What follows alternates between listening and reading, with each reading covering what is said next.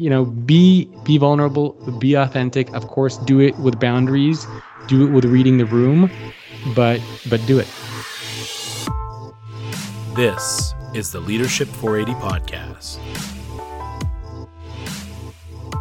Hi, leaders, and welcome back to the Leadership 480 podcast. I'm your host, Beth Alms, and today we're talking about who we really are at work and what it means to be an authentic leader. I hope you all are ready to get honest with us today as I chat with our special guest, Jacob Morgan, a best-selling author, professionally trained futurist, and highly sought-after keynote speaker on leadership. He's also the host of an award-winning podcast called Leading the Future of Work and a social influencer.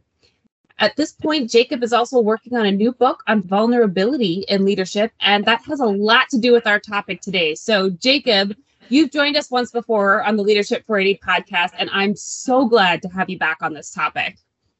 Thank you for having me. I'm looking forward to it. It's kind of like a sneak peek because I haven't really explored this topic in too much depth as I'm planning for the book. So we'll see where the conversation goes.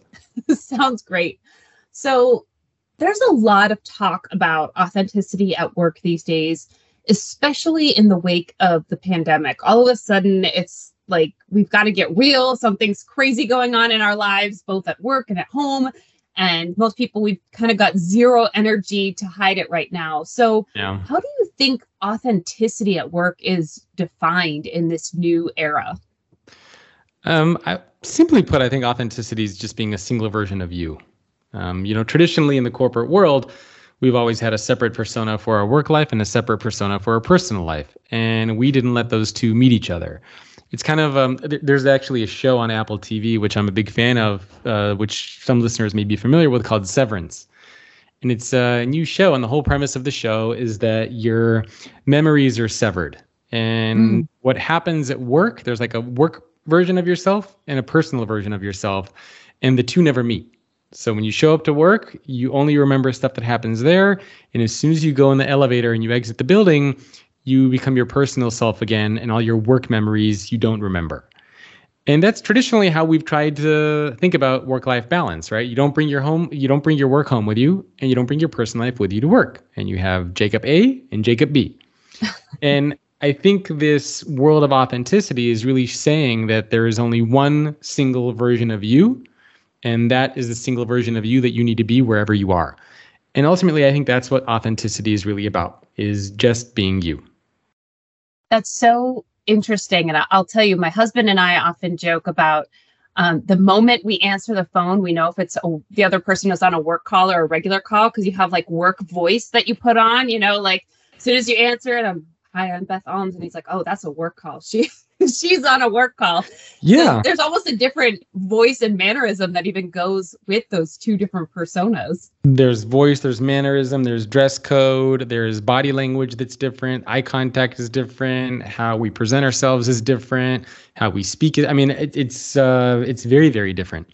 And it's, a lot of people don't think about it, but when you really start to take a step back and pay attention, you've noticed that most of us have created these two different personas of ourselves. And now we're starting to realize, it's kind of like, like a Doctor Strange episode where we've created these two universes and they're trying to coexist. And we're realizing that we can't keep them in these two separate universes anymore. They're crashing and colliding together and forcing us just to be us instead of these two different alter egos.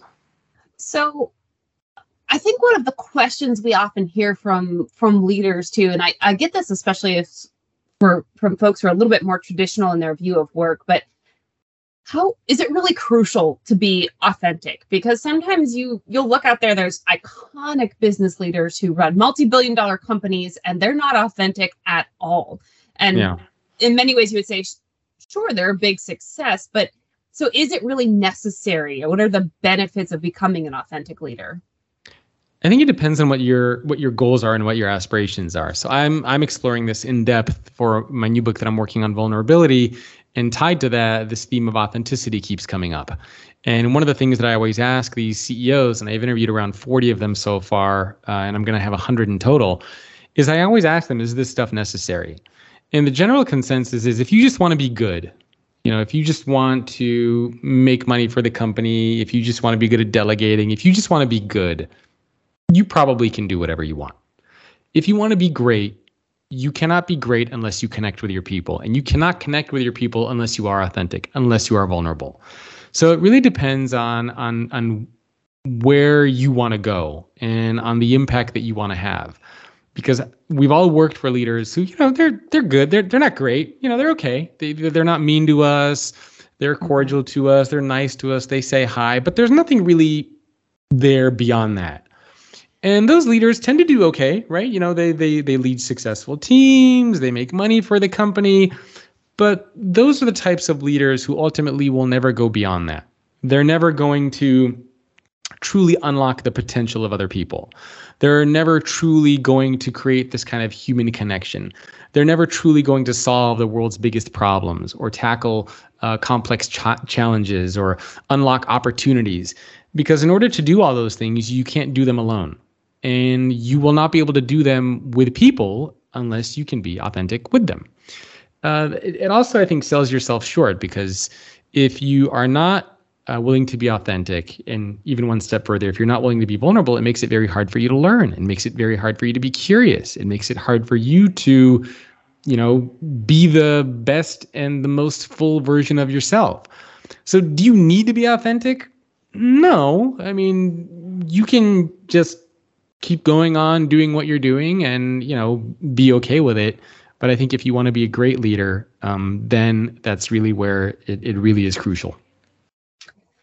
And you mentioned vulnerability there. And I think when I've talked with folks about the idea of authenticity at work, there's some fear behind it of, when we say there's one version of myself, that means you might share with your team that you enjoy a certain type of music or something that you're afraid that people will say, that's stupid. Or like, I don't like that idea, or it makes them lose respect for you. So there's some fear about that in the vulnerability. So how do people get over that? How do you get over that fear of like, if I share this, there's the possibility that people will think less of me?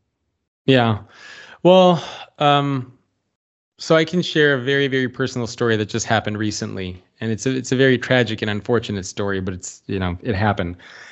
So there was somebody, he was, one of my biggest evangelists, one of my biggest supporters. We never met in person, but we spent a lot of time having virtual calls together. I did a virtual presentation that he was hosting. And we spent a lot of time exploring ideas, and even talked about one day doing an event together where he lived in Spain.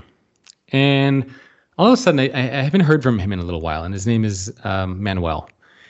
Haven't heard from him in a little while, and all of a sudden, 2 days ago, I get a message from somebody that says, "Hey, I'm sorry to tell you, Manuel passed away." And I was like very, very heartbroken for that, because the last message that he put up on LinkedIn was talking about a conversation that we had on leadership and employee experience and this webinar that we did together. And so I was very crushed and heartbroken by that. But what made it worse is then I talked to somebody else who knew him. And she said, Manuel really looked up to you. He really admired you. But he didn't want to share really personal things with you because he didn't want you to think less of him. Like, he didn't want to share too many of his personal challenges with you. He didn't want to share too many of his personal struggles. Like, he really wanted to just be focused on work, because he didn't think that I would want to do these webinars with him if I knew, more about him and personal struggles and challenges, which we all have. And that was really crushing to me, because I try to not give off that impression with anyone. And so I was, definitely in tears, and I was like, wow, that's terrible. Like, I never want anybody to feel that way. And it's unfortunate, because here's this person, this great person who, I considered a friend, who probably would have been great friends if we lived together, who didn't feel that he could be vulnerable with me because of how I would perceive him. And that to me is the most tragic piece of all of this. And so for me, the lesson that I took away is you should be vulnerable, because oftentimes what happens, and there was some research that was done on this topic by a lady named Anna Bruck, And she created this concept called the beautiful mess effect. And what she found in doing a lot of her research is oftentimes when we perceive other people as being vulnerable, we prescribe positive attributes to them. So, oh, Beth is vulnerable. Oh, that's so great. She's so brave. She's so courageous. Good for her. But oftentimes when we think about vulnerability for ourselves, we think of like, oh, bad things are going to happen. Like, I can't let my insecurities out. I can't let people know, all these things about me because I'm going to be embarrassed and people will think less of me. And so it's really an irrational way that we think, because when we think of other people being vulnerable or even authentic, we think of positive things. But when we think of ourselves doing it, we think of negative things. And again, it's a very irrational way that our brains think about this stuff. We when it comes to ourselves, we try to think of the negative, and other people, we think of the positive. So you do need to be vulnerable. I mean, if you're thinking about it, you do it. But of course, boundaries are important. One of the most important skills that I think a lot of successful CEOs have is they know how to read the room, meaning who to share information with and who not to share information with.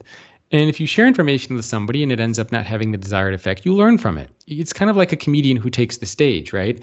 You look at any successful comedian, or even a speaker for that matter. But specifically, if you look at a comedian, not every joke that they tell all the time is going to hit. And if they tell a joke on stage and it doesn't hit, do they stop being a comedian and retire? No. They make a mental note of that and they say, okay, maybe I need to reword this. Maybe it's the audience where it didn't click. Or maybe it's just a bad joke and maybe I just shouldn't share this with other people anymore. And you know what? The next day they get back on stage and they do their set and they keep working at it and they keep improving. Being authentic at work, I think, is the same thing. You will get into situations where sometimes you read the room incorrectly, where maybe you share something and the other people don't respond in the way that you thought they were going to, or where you share something and they look at you and they say, oh my God, Jacob's an idiot. I cannot believe he shared that. And that's okay. You learn from it and you say, okay, mental note, Beth doesn't like really talking too much about family or personal stuff. So I'm just going to keep it light with Beth. How is your day? How's it going? All right, let's move on. And you make those mental notes and you create those boundaries, and who can you be more authentic with? Who can you be more vulnerable with versus other people? So don't let it discourage you. It's kind of like, we've all been in those situations and settings with friends where sometimes, you say something to a friend or you say something to a family member and it gets taken out of context or it gets taken the wrong way. And you make a note of that. You don't just never talk to that person again, but you learn from it. And I think what we do inside of our organizations should be no different. Be authentic. Be you, and just pay attention to who you surround yourself with. Pay attention to, reading the room, picking up on social cues, knowing what you can share and how you can act and how you can behave in different environments and settings. It requires a level of self-awareness, but there's no magic thinking behind it, but you can't just be a robot every day. I think that's such great insight. And your story about Manuel really was making me think about there's the aspect of being authentic yourself, but then there's how can you be welcoming towards other people being authentic with you? And my guess with Manuel was there was nothing you ever did that made him think I can't be. It was his own assumptions of like, oh, I just am assuming that because Jacob does all these things, he's not going to like me and all of those things. Yeah. So how do you kind of set that stage for others to be authentic with you? And, in all fairness to Manuel, I think he was authentic with me. He was not vulnerable. Like the Manuel that I saw, I think is the Manuel who he is. It was his personality. It was the intense, the like excited, the fun Manuel. Like it was him. I didn't think I was getting a different version of him, but he didn't feel like he could be vulnerable with me. And so there is a difference between, I think, being authentic and being vulnerable. Being authentic is being that single version of you. Being vulnerable, on the other hand, is revealing your insecurities. One CEO described it as revealing your ignorance, so to speak. And I've had a lot of different CEOs define vulnerability in different ways. But authenticity and vulnerability, I think, are two different things. But the authenticity piece comes back to that just being that single version of you. And look, if people don't like you for you, don't be around those people. Right? I mean, if you work at a company and, if we worked at the same company and it's like, God, I really hate Beth. I don't want to be. I'm not gonna spend time with you, right? I'm gonna try to get away from you. I'm not gonna be, I'll still say, hey Beth, but I'm not gonna go out of my way to build that relationship or to build that connection, which is, not everybody's going to build a connection with everybody else. We build connections with people who we are naturally attracted to, who we find commonalities with, who we see that there is, it's kind of like that human, like we know if we're going to be connected with somebody, whether it's on a romantic level, spouse, significant other, or a friend or a coworker. And there are always those people who you are just like, ooh, I don't see anything going on there. But somebody else will see potential there. So it is okay, right? Not everybody's going to accept you. Not everyone is going to want to be your best friend, but that should not deter you from being who you are. I think that's so important.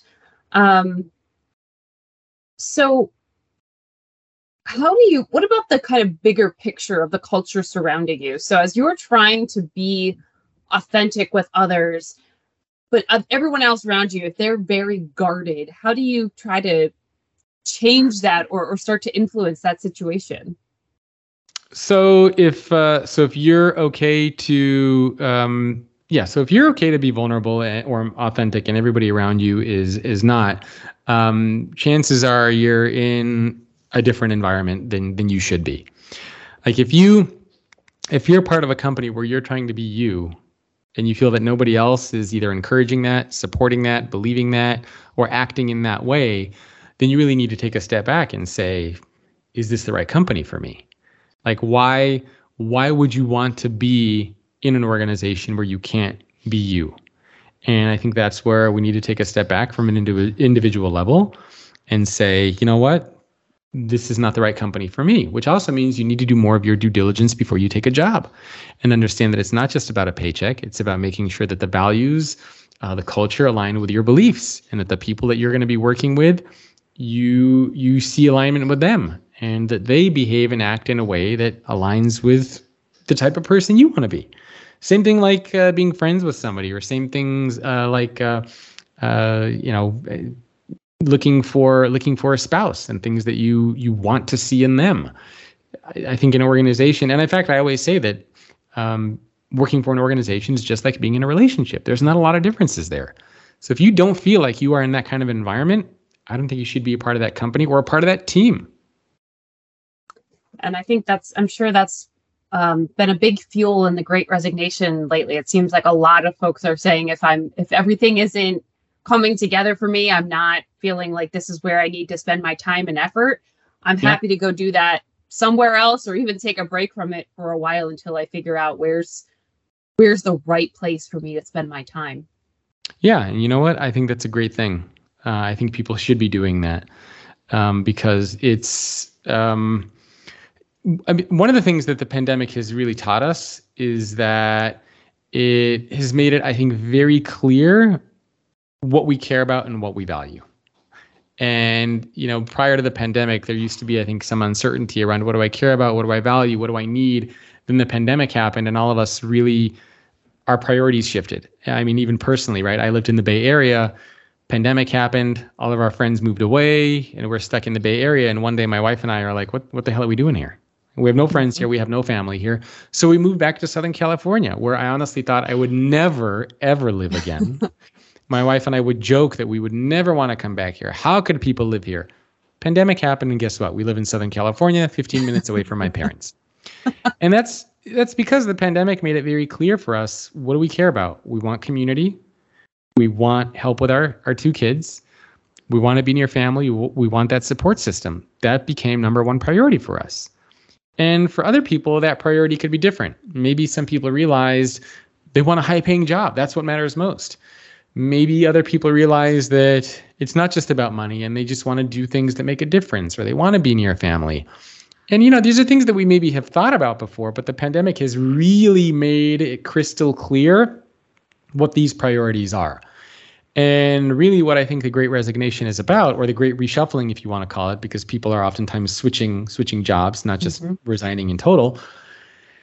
One of the things that we're seeing is people are making choices based on what those priorities are. Like, I don't feel valued here. Life is too short. I want to be part of a company that truly values me. Whether that's money, whether that's something else, that's what I care about. So yeah, the Great Resignation is really, I think, a wake-up call for organizations to create places where people genuinely want to work there, not where they need to work there. And I think that's such a good point, though. I mean, people, when you call it the Great Reshuffling too, I mean, you're not really getting, as a leader, as people leave, like you're just inheriting new employees who have a different set of expectations, and you have to kind of live up to that, or they'll be leaving in a year or two down the road anyways, if it's not. Yeah. So the pandemic has certainly been, I think, a wake-up call for a lot of leaders. But as you've interviewed people about vulnerability and authenticity, do you find that most leaders, is it a natural behavior for them? Is it something they have learned over time? Is it something that they switch with a wake-up call like the pandemic? It's a mix. I've talked to some leaders who are clearly, this is how they were. Yeah, I mean, I can give you a couple examples, right? I talked to the CEO of a company called Genpact yesterday, big professional services firm. They have around 115,000 employees. Their CEO is Tiger Tyagarajan. We just talked yesterday. And he strikes me as a very open and vulnerable person. And I said, well, what happened? And he was telling me this story about when he was 24 years old. He graduated from an MBA program, and he was taking a job working for this company, and he was supposed to work for this guy. And this guy had a really big reputation of like hating the new kids who came in. He just despised them. He wanted to make their life hell. He didn't want to, work with them. And Tiger took this job, and he was supposed to be this guy's boss because he got his MBA, and he was supposed to be this guy's boss who was, in his late 40s, 50s. And he had a couple of ways that he could approach that, right? He could have gone in and he could have said, look, I'm your boss. I don't care if you don't like me, but you're going to do a good job for me. Instead, what he did, his first day on the job, he went over to him and he said, look, I don't know anything.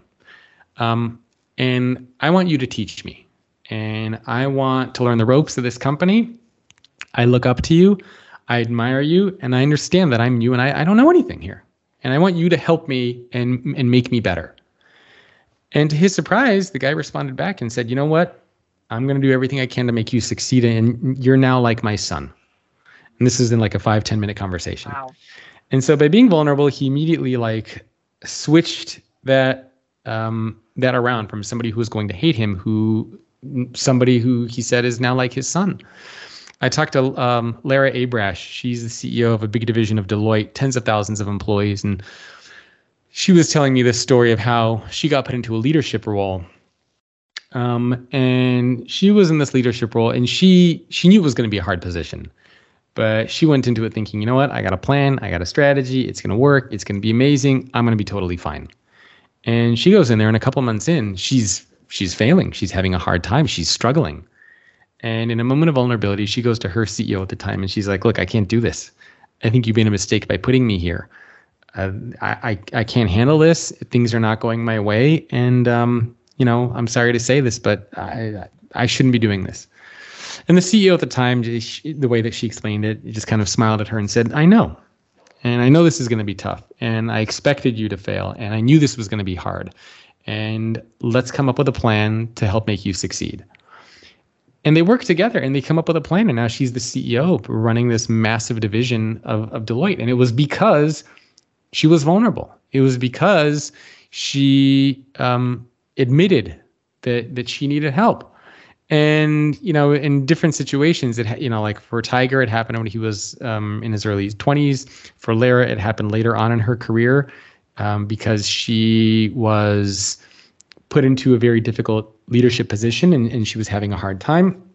I talked to the CEO of Swiss Airlines, and he was telling me he was never a vulnerable person. He was always command and control. He was always just like, do what I tell you to do.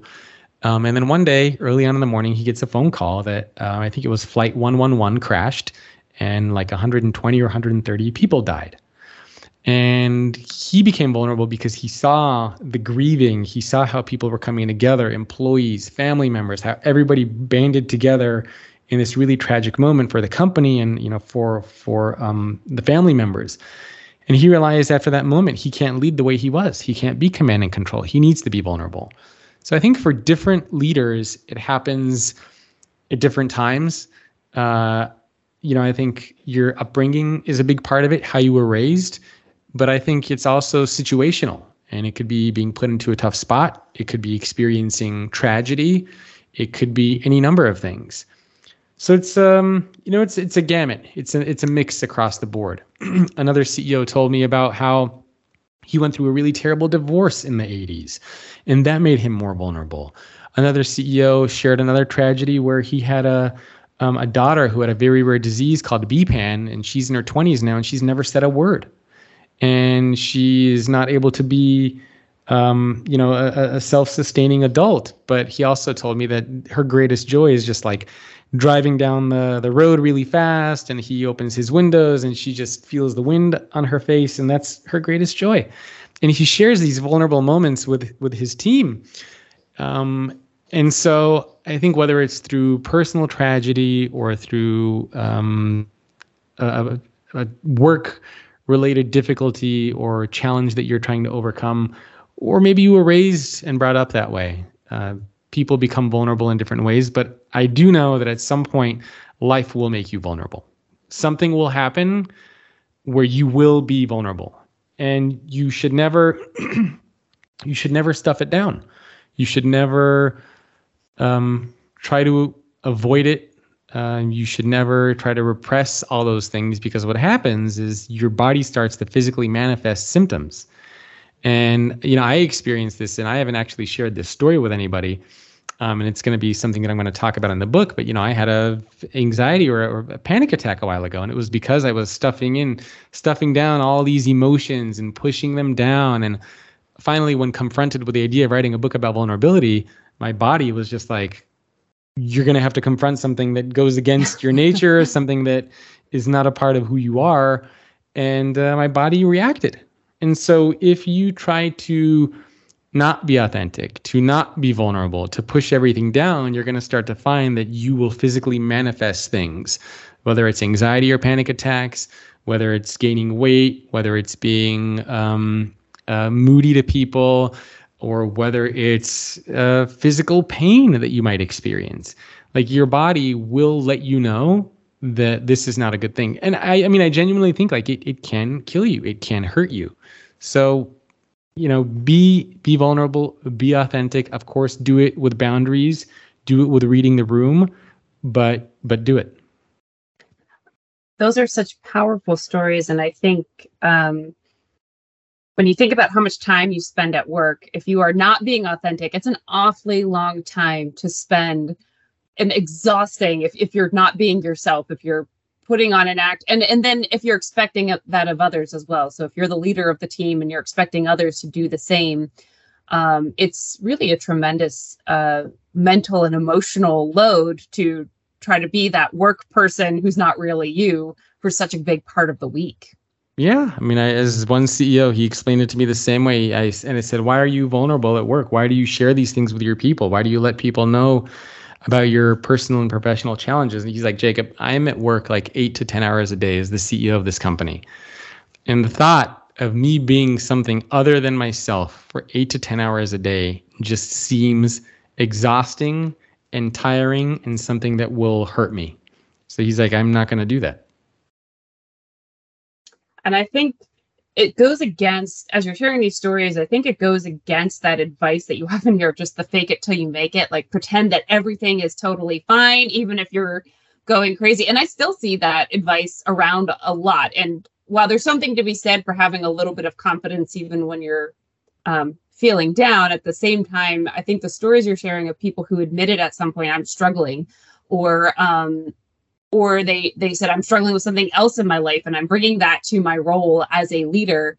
It's not, if you keep trying to fake it, you might end up in a place where it's really causing problems for you, even physically as well as mentally and emotionally. Yeah, it can really hurt you. So I always encourage people, be the single version of you. Life is short. You never know what's going to happen. So as many of us are now working in a virtual world as well, do you think it's harder or become easier to build that authenticity between leaders and their teams? In some ways it's easier, in some ways it's harder. It's easier in the fact that we are now having more of a window into each other's lives. Like we're having phone calls with each other. We see our kitchens, we see our family rooms, you see a kid running in the background, you might see a spouse or a pet. And so you have more of a glimpse into the lives of the people that you work with. So from that perspective, it's been good. From the downside of that is we miss the human aspect, which is still very, very relevant.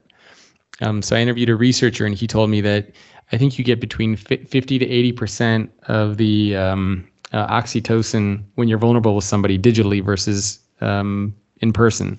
Wow. So the in-person still, it still matters because you have those casual conversations, you have those casual bump-ins, you can get coffee with each other, you can spend time with each other. You don't have any of that in a digital environment, and it's hard to create that trust, that psychological safety. You don't have that body language. You don't have that same presence that you do when you are in person. It's kind of like, would you only have virtual friends or would you only have a virtual spouse? Why not? Right? It's not the same, right? You need the in-person, you need the touch, you need the hug, you need the handshake, you need the chatting, the walking. Like you need these things just as a human being. So from that regard, it's been very, very hard. And so we do need both of those things, right? We need to get a glimpse into each other's lives and who we are as people. But I think there's also still very much a place for the in-person relationships, which is why we're having so much conversation about hybrid work, right? The ideal situation of being able to blend the two. Yeah, it's just such a tough call right now for leaders as well who feel like they want to engage with their teams, but they're not looking to take away flexibility.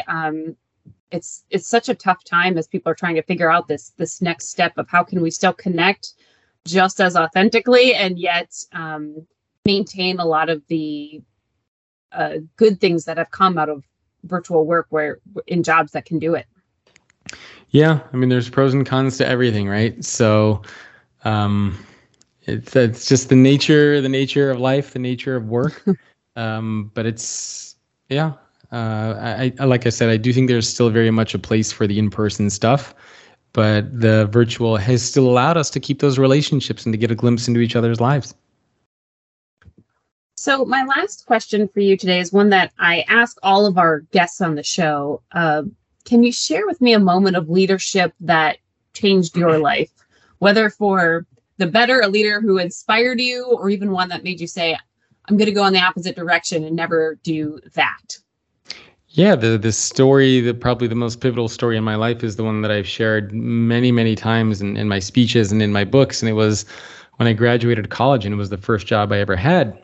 So I graduated college with a dual degree in economics and psychology, and I went to UC Santa Cruz. I was very, very excited to join the corporate world, and my first job out of college was working for a company in Southern California.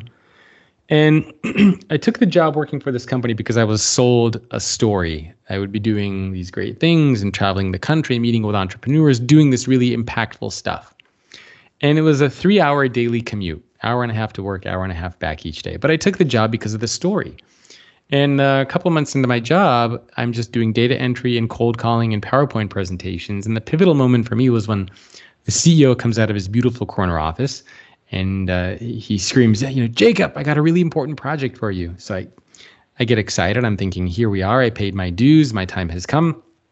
I go over to the CEO and he puts his hand in his pocket, takes out his wallet and gives me a $10 bill. And says, I'm late for a meeting. I need you to go run to Starbucks and get me a cup of coffee. And he said, you can get yourself a latte as well. And at that moment, I realized, all right, something is very wrong here. Like, I have a dual major. I graduated with honors. Why am I doing this stuff? And it made me realize that, the way that we think about work and business is very, very broken. We assume that when you first start, you got to do the grunt work. You got to do the bad work. You got to be treated poorly because that's just how business is. But why? I mean, why? Just because you're new at the company, should you be treated poorly? Why should you not get leadership training unless you've been at the company for 10, 15 years? I mean, wouldn't it be much more impactful? Wouldn't you want to prioritize the experience of the people who are there on day one? Wouldn't you want to treat them better? Wouldn't you want to teach them and show them that there's opportunity for learning and growth? Shouldn't you, as the CEO, get them coffee? And I just realized that everything is very much flipped around. And after that moment, I realized that I don't want to work for anybody else ever again. And I had some weird, I was involved in like search engine optimization 15, 20 years ago and online. This is way before all the stuff I'm doing now. But it set me off on my path of being an entrepreneur and not wanting to work for anybody else ever again. Oh, that's such a powerful story. I love the idea of where you're coming around. If you're the leader, the CEO, it's really almost you that should be getting the coffee for your team of how can I help you be better? How can I help you grow? And rather than you're here to kind of serve me, it's really the other way around. How can you make them the best that they can be? Yep, absolutely. Thank you so much for being here today on the Leadership 480 podcast. It has been such a pleasure to have you. My pleasure. Thank you for having me. It was a lot of fun. And thank you to our listeners who took part of their 480 minutes today to be with us. And remember to make every moment of leadership count.